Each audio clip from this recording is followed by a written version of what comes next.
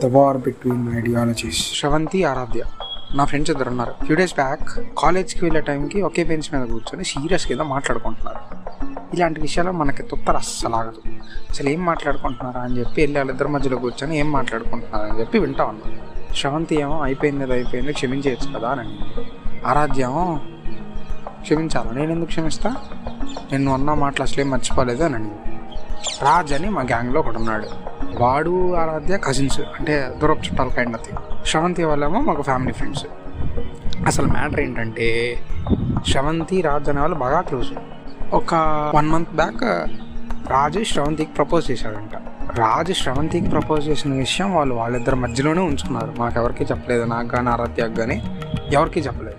So ఆ విషయం మాకు అసలు తెలియదు. వన్ ఫైన్ డే శ్రవంతికి టైఫాయిడ్ వచ్చి హాస్పిటల్లో జాయిన్ అయింది. రాజ్ ఆరాధ్యాన్ని తోడు తీసుకొని శ్రవంతిని చూడడానికి హాస్పిటల్కి వెళ్ళాడు. నన్ను రమ్మన్నారు. నాకు ఆ రోజు కుదరలేదు, నేను వెళ్ళలేదు. శ్రవంతి ఇది ఊరు కాదు, తను నాన్ లోకల్. తనకి టైఫాయిడ్ అని రిపోర్ట్ వచ్చిన నెక్స్ట్ మినిటే ఫిక్స్ అయింది ఊరు వెళ్ళిపోవాలని.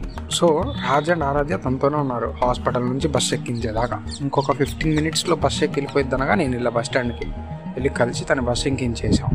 ఆరాధ్య తను నన్ను డ్రాప్ చేస్తా అని చెప్పింది. రాజు వాడి బండి మీద వాడు వెళ్ళిపోతానన్నాడు. ఆ రోజు ఆరాధ్య నన్ను ఇంటి దగ్గర డ్రాప్ చేసినప్పుడే అనింది ఏదో తేడా కొడతాను సుమన్ అని. శ్రవంతి ఒక 1 week రికవర్ అయింది, గుంటూరు వచ్చింది.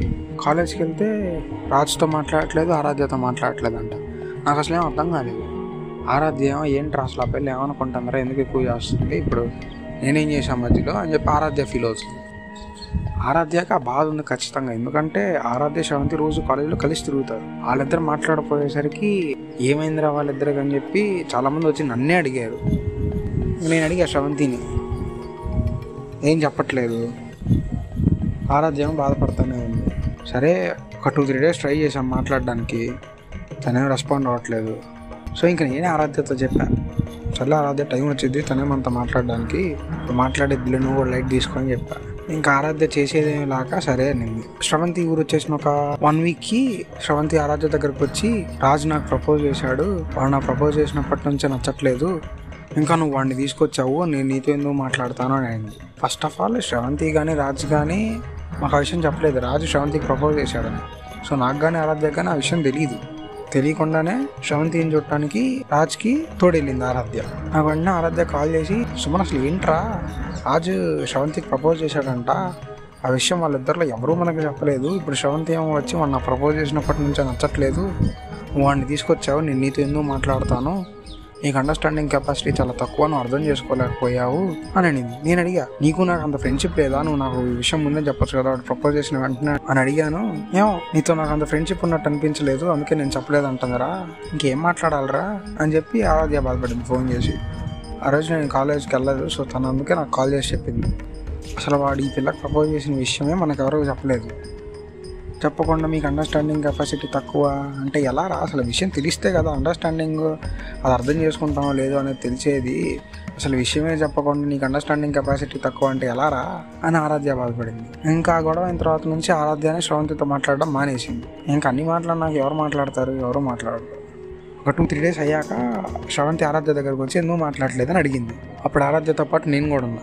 ఆరాధ్య అనింది, అంత ఫ్రెండ్షిప్పే లేదన్నా, అండర్స్టాండింగ్ కెపాసిటీ లేదన్నా కదా, ఇంకేముంది మాట్లాడుకోవడానికి అని చెప్పింది. ఇంకప్పుడు శ్రవంతి ఏం చెప్పిందంటే, రాజు నీ కజిన్, వాడే చెప్పాలి నీకు ముందు, నేను ఎందుకు చెప్తాను, నేను ఎలా చెప్తాను అని అనింది. ఇంక ఎవరో చెప్పకపోతే మాకు ఆ విషయం ఎలా తెలిసిద్ది, అసలు మేము ఇది ఎలా అవుతాము, నాకేమో అసలు అండర్స్టాండింగ్ కెపాసిటీ లేదన్నా కదా, విషయమే చెప్పకుండా అండర్స్టాండింగ్ కెపాసిటీ లేదంటే ఎలా అని అడిగింది ఆరాధ్య. ఆరాధ్యను మొత్తానికి అలాగలా కన్విన్స్ చేయడానికి ట్రై చేసింది శ్రవంతి, క్షమించే, ఎందుకు ఇప్పుడు గొడవ అది ఇది అని. కానీ ఆరాధ్య మాత్రం కన్విన్స్ అవ్వలేదు.